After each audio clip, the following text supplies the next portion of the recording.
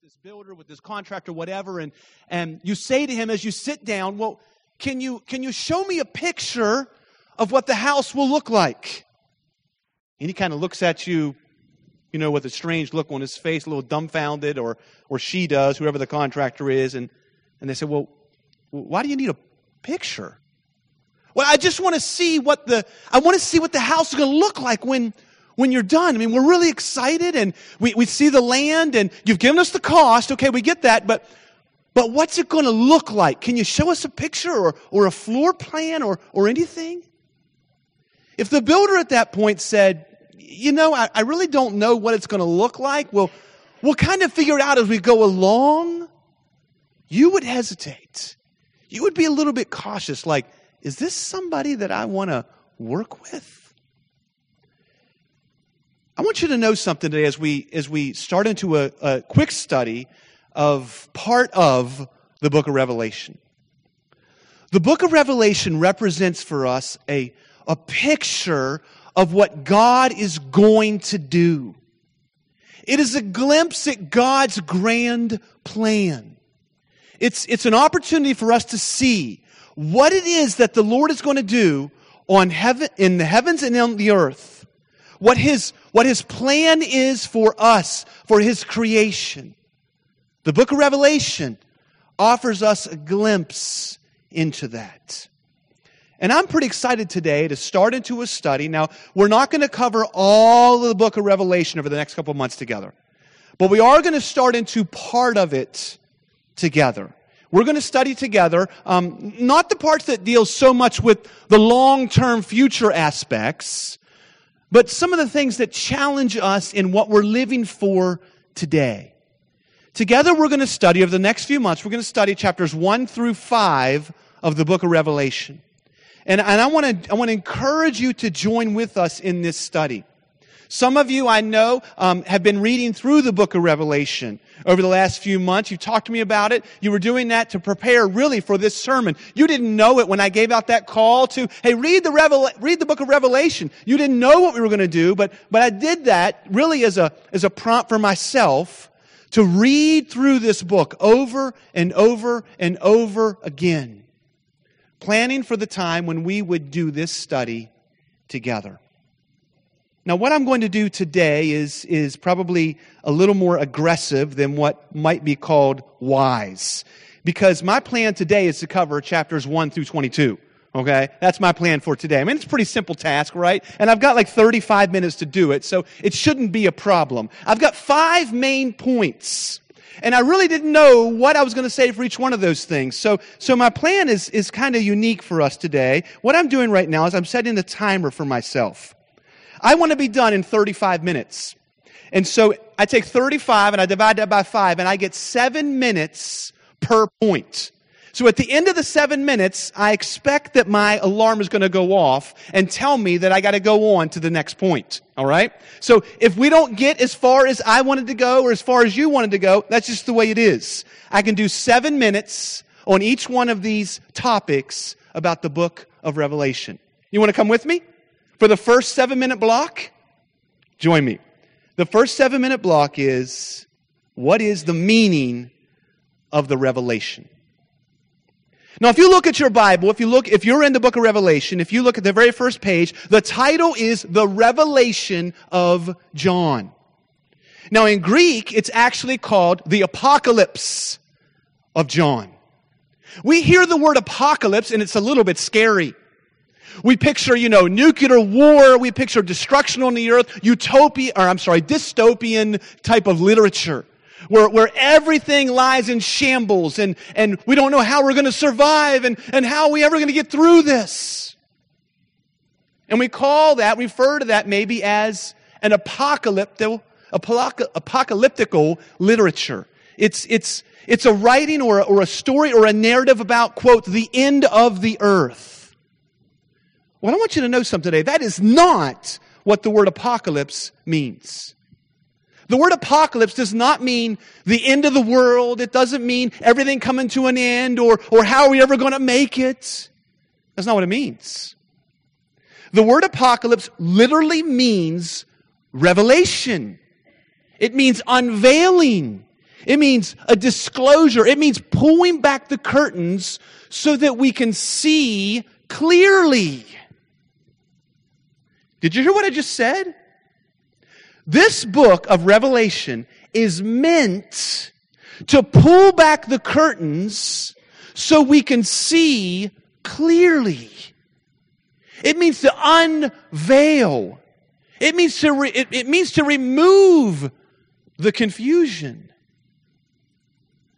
So what's wrong with us? Why is it that when we read the book of Revelation, we hear somebody talk about the book of Revelation, we instantly go to this mysterious land of, beast and creatures and 666 and Armageddon and all these things that kind of scare teenagers and make adults think, I don't want to hear this. And we just drive on by it and not even have any concern for it. This is the exact opposite intent of God.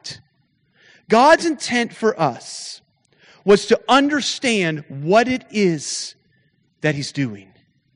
Look with me at Revelation chapter 1, verse number 1. Look what it says. The revelation of Jesus Christ, which God gave Him to show His servants the things that must soon take place. In this very first verse, we have really the purpose statement of this book. The unveiling of Jesus Christ, the revealing of God's plan, the disclosure which God gave to Jesus. God gave to Jesus this plan for all of the world, for all of the creation. And then Jesus revealed it now to us, His servants. God gave to Jesus to show His servants the things that must soon take place. This is the purpose of the book of Revelation. It is to reveal what God's plan is. Now, I need you to stay with me for the next 3 months. Because if you're expecting me to stand up here and show you fancy charts with scary pictures and all these kind of eerie things, that's not what God is trying to reveal. God is not trying to reveal for us exactly what's going to happen in the future. What God is trying to get us to understand is what is the purpose of our existence and what is He doing on earth. Now, there's a term for this, and maybe you've heard it before. The term is eschatology. Who's heard that word sometime in your life? Eschatology. Okay. Now, here's what eschatology is, and this definition is important. As a matter of fact, Pastor Billy and I did a podcast on this last April. It's podcast number 117. You'll get that in an email this week pointing to this podcast. I want to tell you what eschatology is. It is the study of the completion of God's plan. It's a study of the completion of God's plan. You see, God created the earth with a plan. God created you with a plan. We read about it in Genesis chapter 1, where God places man and woman on the earth and gives them a directive what they are to do. But man messes it up. And now what eschatology is and what the book of Revelation is it's God revealing to us how He's going to finish that plan. What it is that He's going to do. So let's look at the end, okay? Go to Revelation chapter 21. Turn with me. You're going to go all over the book of Revelation today. Go to Revelation chapter 21 and look with me at verse number 1. Revelation 21, verse 1. Now we know the author is the Apostle John. He identifies himself 3 different times through this book. Arguably the best friend of Jesus. And it is him that God revealed His plan for completing what God intended on the world and in all of creation. And look at verse number 1. It says, "Then I saw a new heaven and a new earth, for the first heaven and the first earth had passed away, and the sea was no more. And I saw the holy city, the new Jerusalem, coming down out of heaven from God, prepared as a bride adorned for her husband. And I heard a loud voice from the throne saying, Behold, now listen to this, the dwelling place of God is with man. He will dwell with them, and they will be His people, and God Himself will be with them as their God. Folks, that's a picture of the finished product. This is what God is intending for us. This is what God is doing. God's plan was for man to have a relationship with Him, and that we would be with Him and have close fellowship with Him. And we see here that at the end, this is what God is going to bring about. So the question is, how? And I just ran out of time, so let's go to point number 2. The significance of revelation. The significance of revelation. 7 minutes. When I realized this is the last of the inspired books of the New Testament. I mean, think about this. The first of the inspired books are the Gospels, where Jesus is introduced to us and He enters into the world. He's incarnated. He becomes a man. But now in the last of the inspired books is about Jesus coming again, the fulfilling His plan here on earth, for finishing His work. When Jesus passed from life to death before He was resurrected, remember His last words? One of the last phrases that Jesus used from the cross is, "It is finished." Right? But is it finished? Is all finished? What was Jesus speaking to there? What was finished? What was finished was the redemption of man. What was finished is forgiveness is offered. But God's plan had not been completed yet. His full plan for the creation had not been done. And that is significance of Revelation. Go with me to Revelation chapter 1. Go back to the beginning now. We're going to go back and forth all morning, okay? Go to Revelation 1 again. It's interesting that the book of Revelation is one of the only books I know of. I actually want to say that it is the only one, but I'm afraid you might come and correct me. It's the only book of the Bible that I'm aware of that issues a blessing if we read it and live it, and a curse if we don't. Look at Revelation 1. We read verse number 1. Let's pick up where we left off. He made it known by sending His angel to His servant John, who bore witness to the Word of God and to the testimony of Jesus Christ, even to all that he saw. Verse 3. Blessed is the one who reads aloud the words of this prophecy. And blessed are those who hear and who keep what is written in it, for the time is near. There's a blessing for us if we just simply read this book.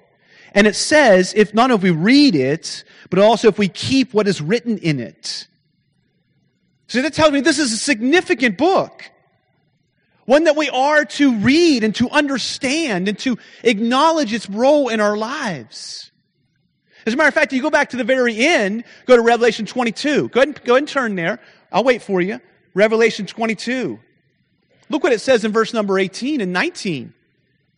So we know there's a blessing for those who read it and who live it. But in Revelation 22, verse number 18, there's a curse. Revelation 22:18. John writes, under the inspiration of the Holy Spirit, I warn everyone who hears the words of the prophecy of this book. If anyone adds to them, God will add to him the plagues of this described in this book. And if anyone takes away from the words of the book of this prophecy, God will take away his share in the tree of life and in the holy city, which are described in this book. There's a warning for us. There's a blessing if we read it and respond to what we encounter here. And there's a warning of cursing for us if we add to or take away. It's important for us to understand what God is communicating. Now, let me just be clear. There are going to be things that you're going to encounter in the book of Revelation that you're not going to understand what they mean. Me neither. Me neither. But there are plenty of things that we can clearly understand what God is calling us to. I want to give you an example of one of those. So turn with me to Revelation chapter 12. Go to Revelation chapter 12. See, I want to give you I really desire to give you a sense of this book because I want you to read it. You're blessed if you read this and respond to it. So I wish blessing upon us. So let's read Revelation 12, and not the whole thing, but I want to start in at verse number 7. And the reason why I want to read this is I want to show you how some things we don't understand what this means. But some things are clearly understood. Revelation 12, verse number 7. Now, war arose in heaven.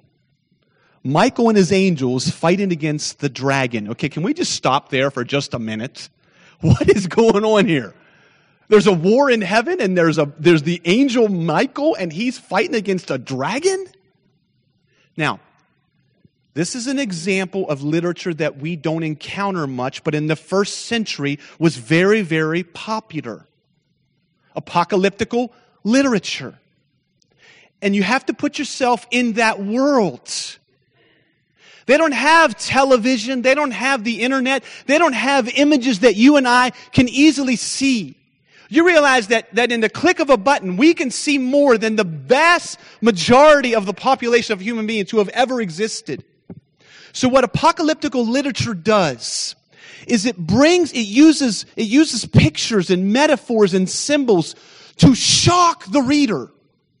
The intention is for you to be like, what? A war in heaven? So not all of what you read is, I'm not sure that Michael is in heaven, battling with a big sword against a dragon. I don't think that's what the writer is intending for us to understand. But the picture of what he's drawing represents a literal truth. Not every image that we're going to see in the book of Revelation. I mean, I don't believe that there is this creature with 7 heads and all these sort of like crowns on top of this head crawling out of the sea. But what those pictures represent they represent literal true things. Like for instance here, we need to recognize there is a battle between God and forces that oppose Him. Is it a dragon? Are there swords, spears, guns? I don't think so, but there is a battle. But read on. Look what it says. And the dragon and his angels fought back, but he was defeated, and there was no longer any place for them in heaven. And the great dragon was thrown down, that ancient serpent who is called the devil and Satan, the deceiver of the whole world. He was thrown down to the earth, and his angels were thrown down with him. Will there be a day where man will see this? I can't answer that with any authority. But read on what it says. And I heard a loud voice in heaven saying, now salvation and the power and the kingdom of God and the authority of His Christ have come. For the accuser of our brothers have been thrown down, who accuses them day and night before our God. Now listen to this next verse. And be encouraged by it. And they have conquered him by the blood of the Lamb and by the word of their testimony. For they loved not their lives even unto death.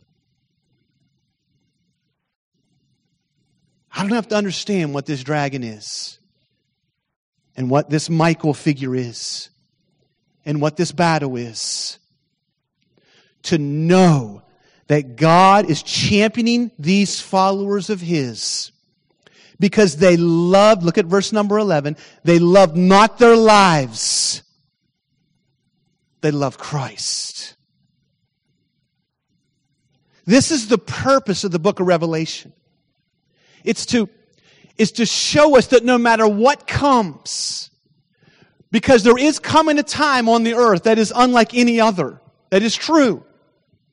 But no matter what comes, God's people love Him and love His mission and love who He is and love His people more than their own lives. That's the significance. And I just went a minute and a half over. Let's talk about the outline of the book of Revelation. The outline. Go with me to Revelation chapter 1, verse number 17. Revelation 1, verse number 17.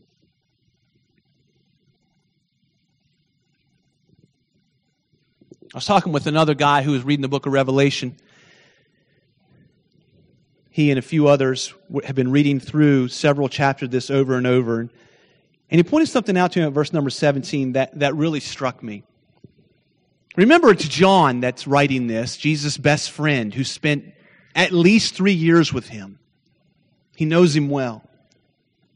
In verse number 17, John writes, "When I saw Him," Jesus, "who appeared to John, I fell at His feet as though dead." And this gentleman was telling me, here we have the Apostle John, the good friend of Jesus. I mean, nobody knows him better, right? But when he sees Him in all of His resurrected glory, he falls on his face as though dead. Listen, one day, every single human is going to meet Jesus face to face. And when we see Him in all of His splendor and all of His glory, we're going to fall down in worship. Now, in this very verse, we see God's outline for the book of Revelation. "When I saw Him, I fell at His feet as though dead. But He had His right hand on me, saying, 'Fear not, I am the first and the last and the living one. I died, and behold, I am alive forevermore, and I have the keys of death and Hades.'" Verse number 19. "Write therefore," now this is a very important verse. Verse number 19 is essential in understanding the book of Revelation. He says, "Write therefore the things that you have seen, those that are, and those that are to take place after this." The book of Revelation comes with it a very clear outline for how the book is going to be laid out.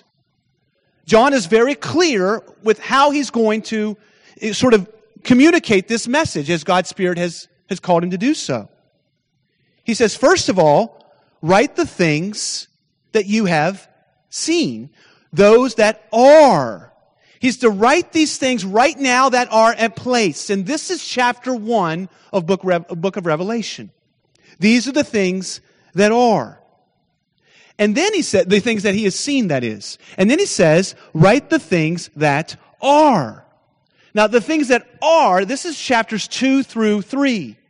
This is what John is going to do. So in Revelation chapter 1, John shares what he's seen. I saw Jesus, and I fell at His feet. And then in chapters 2 and 3, he's going to describe the things that are.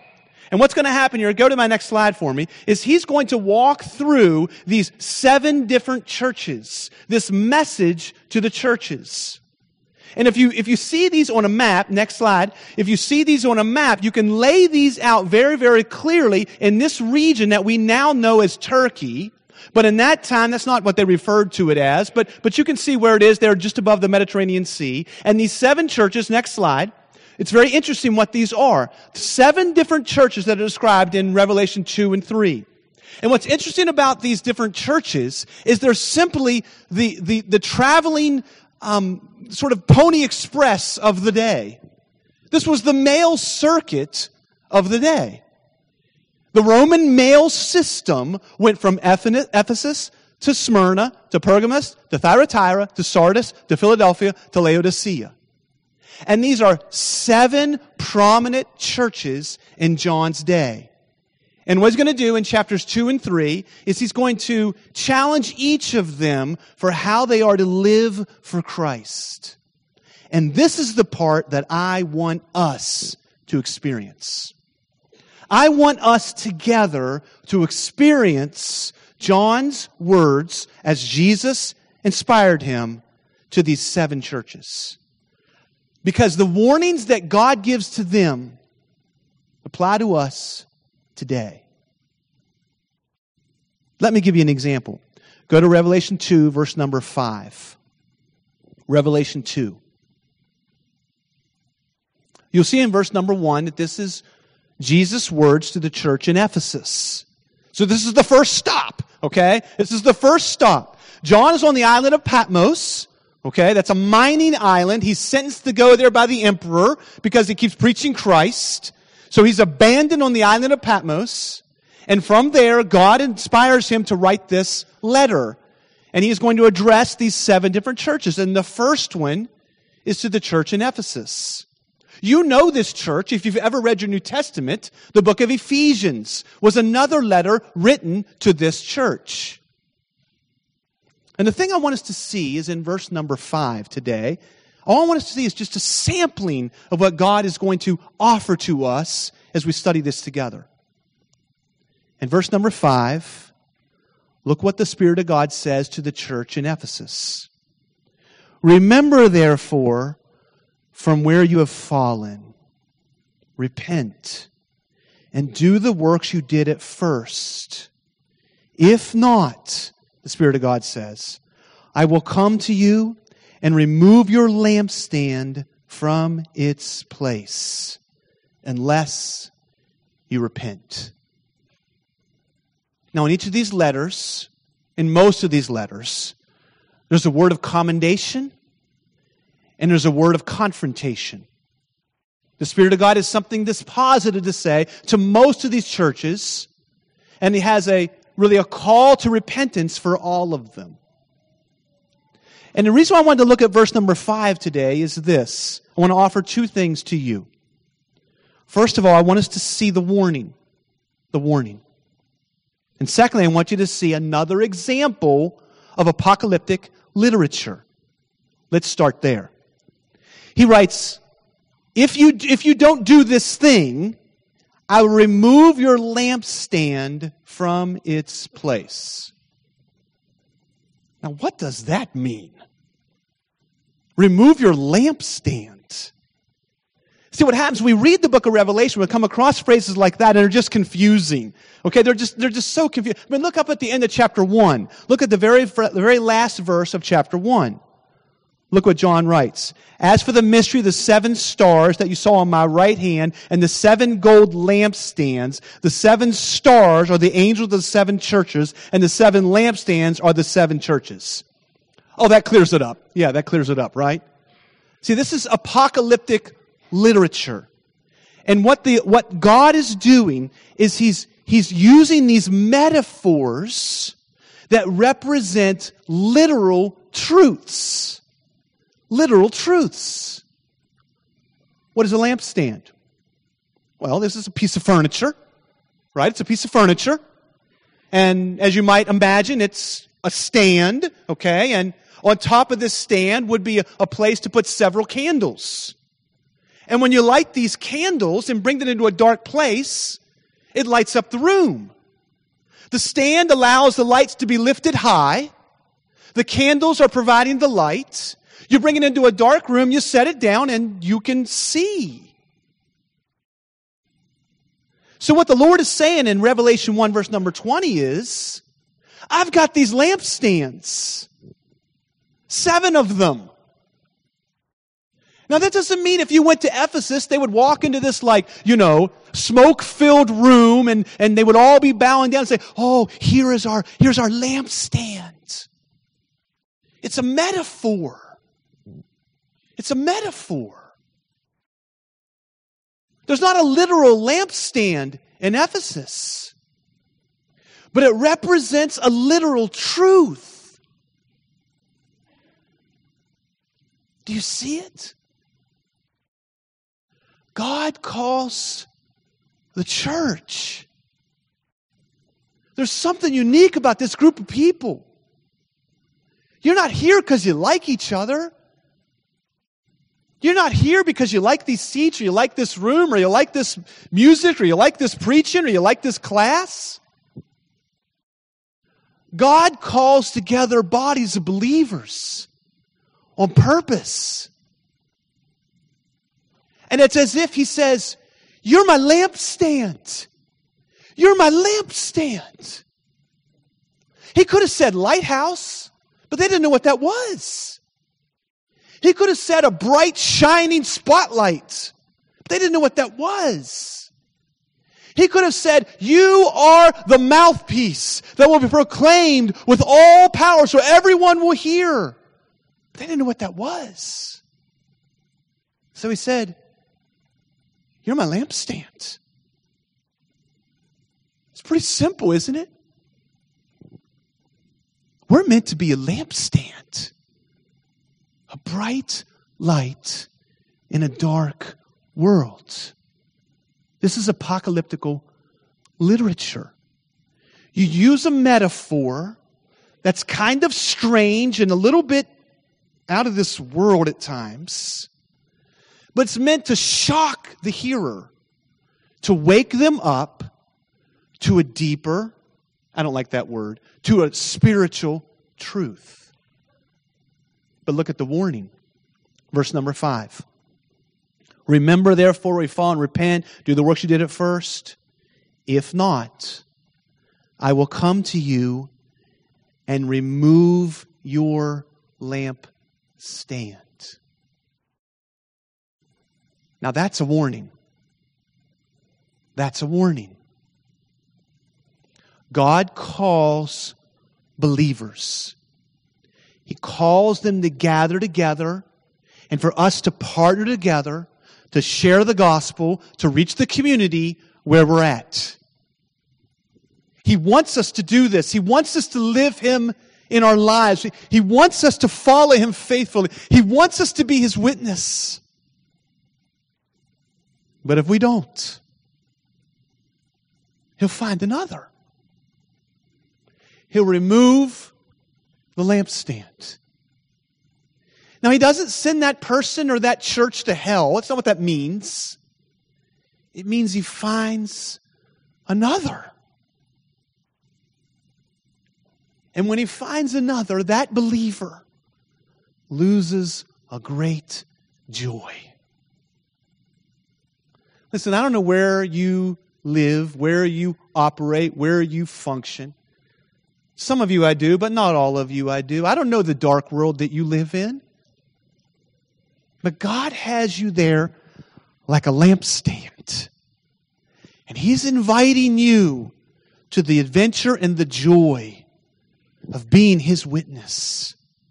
Respond. Respond. Because if you don't, His plan is going to move forward. He'll find another. Okay, I went way over on that one. And I skipped one, okay? And I know that, but that's okay. That's okay. So let's go back to it now because I have a few minutes. The understanding of the revelation. I read this quote and I thought this was really interesting. It said this: if today's newspapers are a necessary key to interpreting the book of Revelation, then no generation until our own could have ever had any hope of understanding and obeying the book or ever living out what it is calling believers to. So how are we going to do this? How are we going to... You've probably seen people in the past, and what they'll do is they read the book of Revelation in one hand and they have a newspaper in the other, right?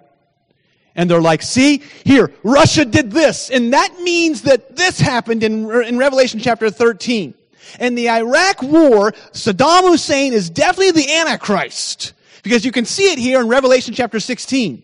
And we go back and forth and we try to use the book of Revelation and a newspaper and pretend as if we can decide what God is doing. Listen, that is an incorrect and unhealthy approach to the reading of the book of Revelation. So how do we understand it? Well, that's what we're going to work together the next 3 months. But I want to share with you 4 different ways that people try to understand the book of Revelation. And I think, 4 different ways. I'm going to share a term with you at times. It's not important that you know this term, but I do want to mention it in case you ever come across it. Okay?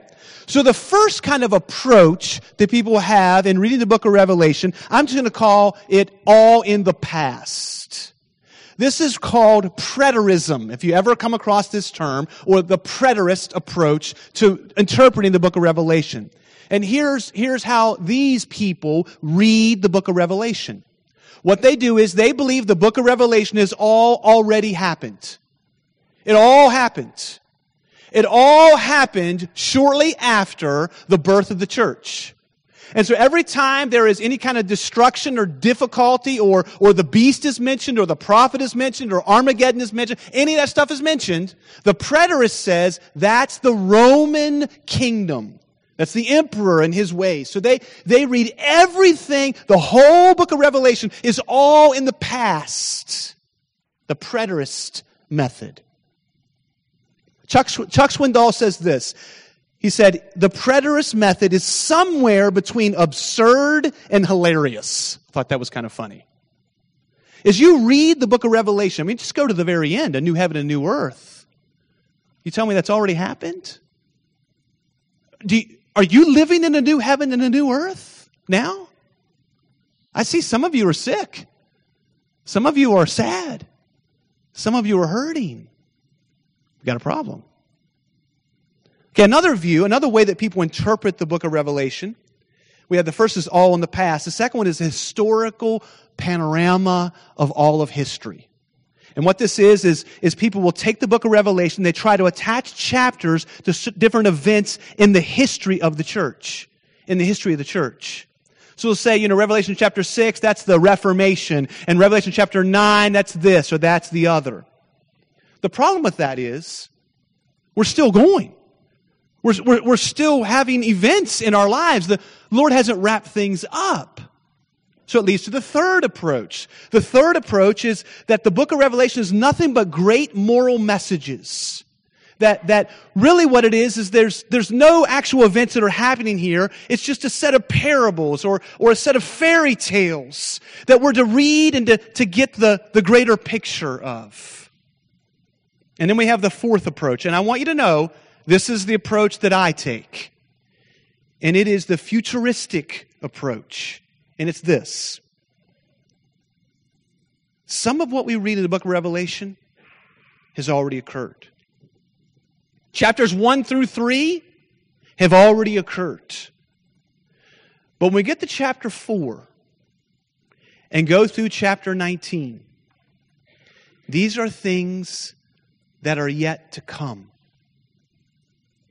And this is where God is going to wrap up His plan here on earth. And this is hope for us.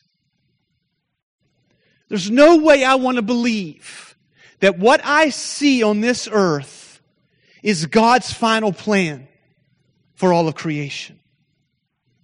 The book of Revelation chapter 20 says that there will be a new heaven, a new earth.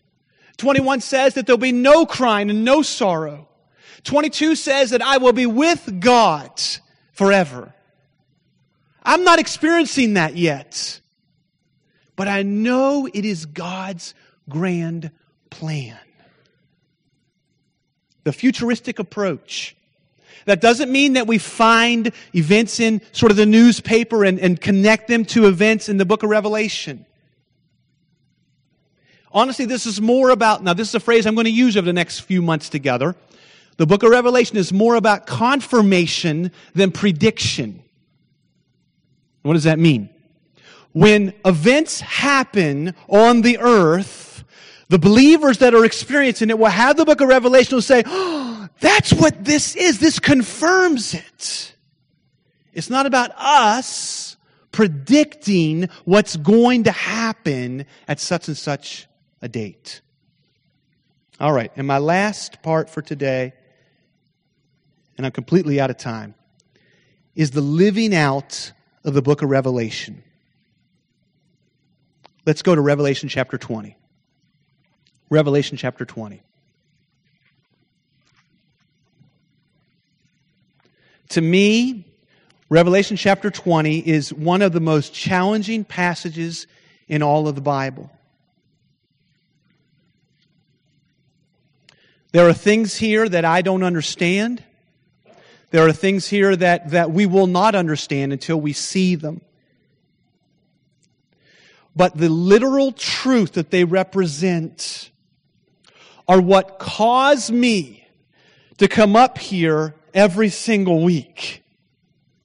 The literal truth that stand behind the picture that's being drawn for us are what motivate me to keep going and are what could motivate you to continue living for Christ. Verse number 11 of chapter 20. And I want to read it. John writes, "Then I saw a great white throne, and him who was seated on it." And let me just stop for just a minute, just show you the metaphorical image here. God is a spirit. How can He sit on a throne? You see, this is an image that's being drawn for us. This is an image that's being laid out in front of us. What are we supposed to see? There's a king, there's a ruler, there's a sovereign. Then I saw a great white throne, and him who was seated on it. From His presence, earth and sky fled away, and no place was found for them. And I saw the dead, great and small, standing before the throne, and books were opened. And then another book was opened, which is the book of life. Let me stop. Do I believe that there in front of the throne room of God is a literal giant book that opened up and we can find? I don't know. Is there a literal book there? Does this mean that there's an actual book with pages? I don't know. But it represents a literal truth. And whether or not there's a book there or a throne there is not what we're to take away from this. Read on. And the dead were judged by what was written in the books, according to what they had done. And the sea gave up the dead who were in it, and death and Hades gave up the dead who were in them, and they were judged, each one of them, according to what they had done. And then death and Hades were thrown into the lake of fire. And that doesn't bother me a bit. I'm glad to hear that. And this is the second death, the lake of fire. But verse 15 should call us to action. And if anyone's name was not found written in the book of life, he was thrown into the lake of fire.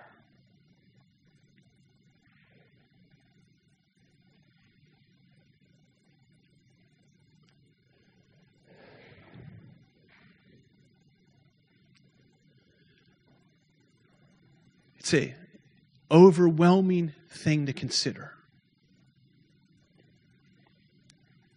It's what drove Jonah to Nineveh, remember?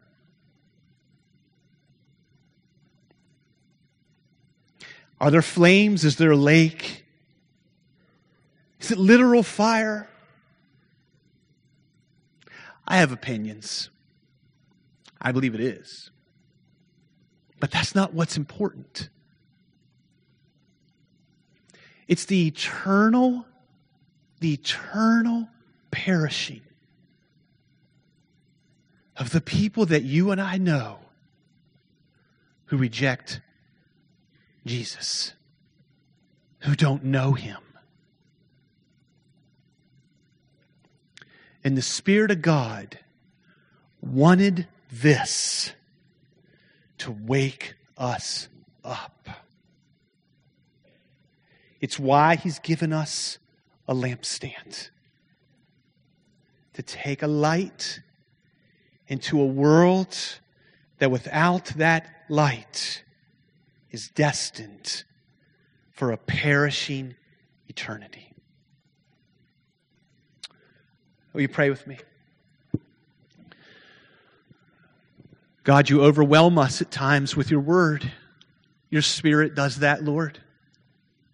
And we sense it right now. Father, this image is overwhelming for creatures to consider. And Lord, I'm overwhelmed also with your great patience, that you are patient with us. Lord, you wait for us to be that lampstand. Don't take it away, Lord. Whatever that environment is that you have us, Lord, may we be a bright light there that you've called us to be. We know what you call us to. There's no question of what you invite us to. We know without a doubt what we are to share, who we are to share with, how we are to share it, what we are to do. Lord, we know without any doubt what your call is. God, motivate our hearts today. Move us forward with a powerful desire that you place in our hearts for the importance and the value of your people. Those that you have around us, that you're waiting for them to respond to the gospel.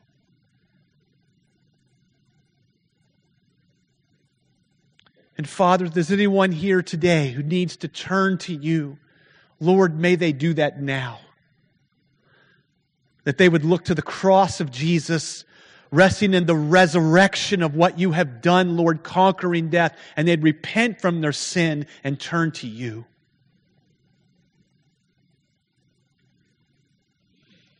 Lord, thank you for a heart that you give us, Lord, that's no longer of stone, but that's being conformed to your image and can be moved by these images. Go with us now, Lord, as we study this book together. It's confusing at times. We're going to need your Spirit help, Lord, to allow us to understand this, to not get confused, to not get distracted. But Lord, that we as a body would see what you call us to and that we would respond. Oh God, hear our prayer. Hear us now. We pray this all in Jesus' name. Amen.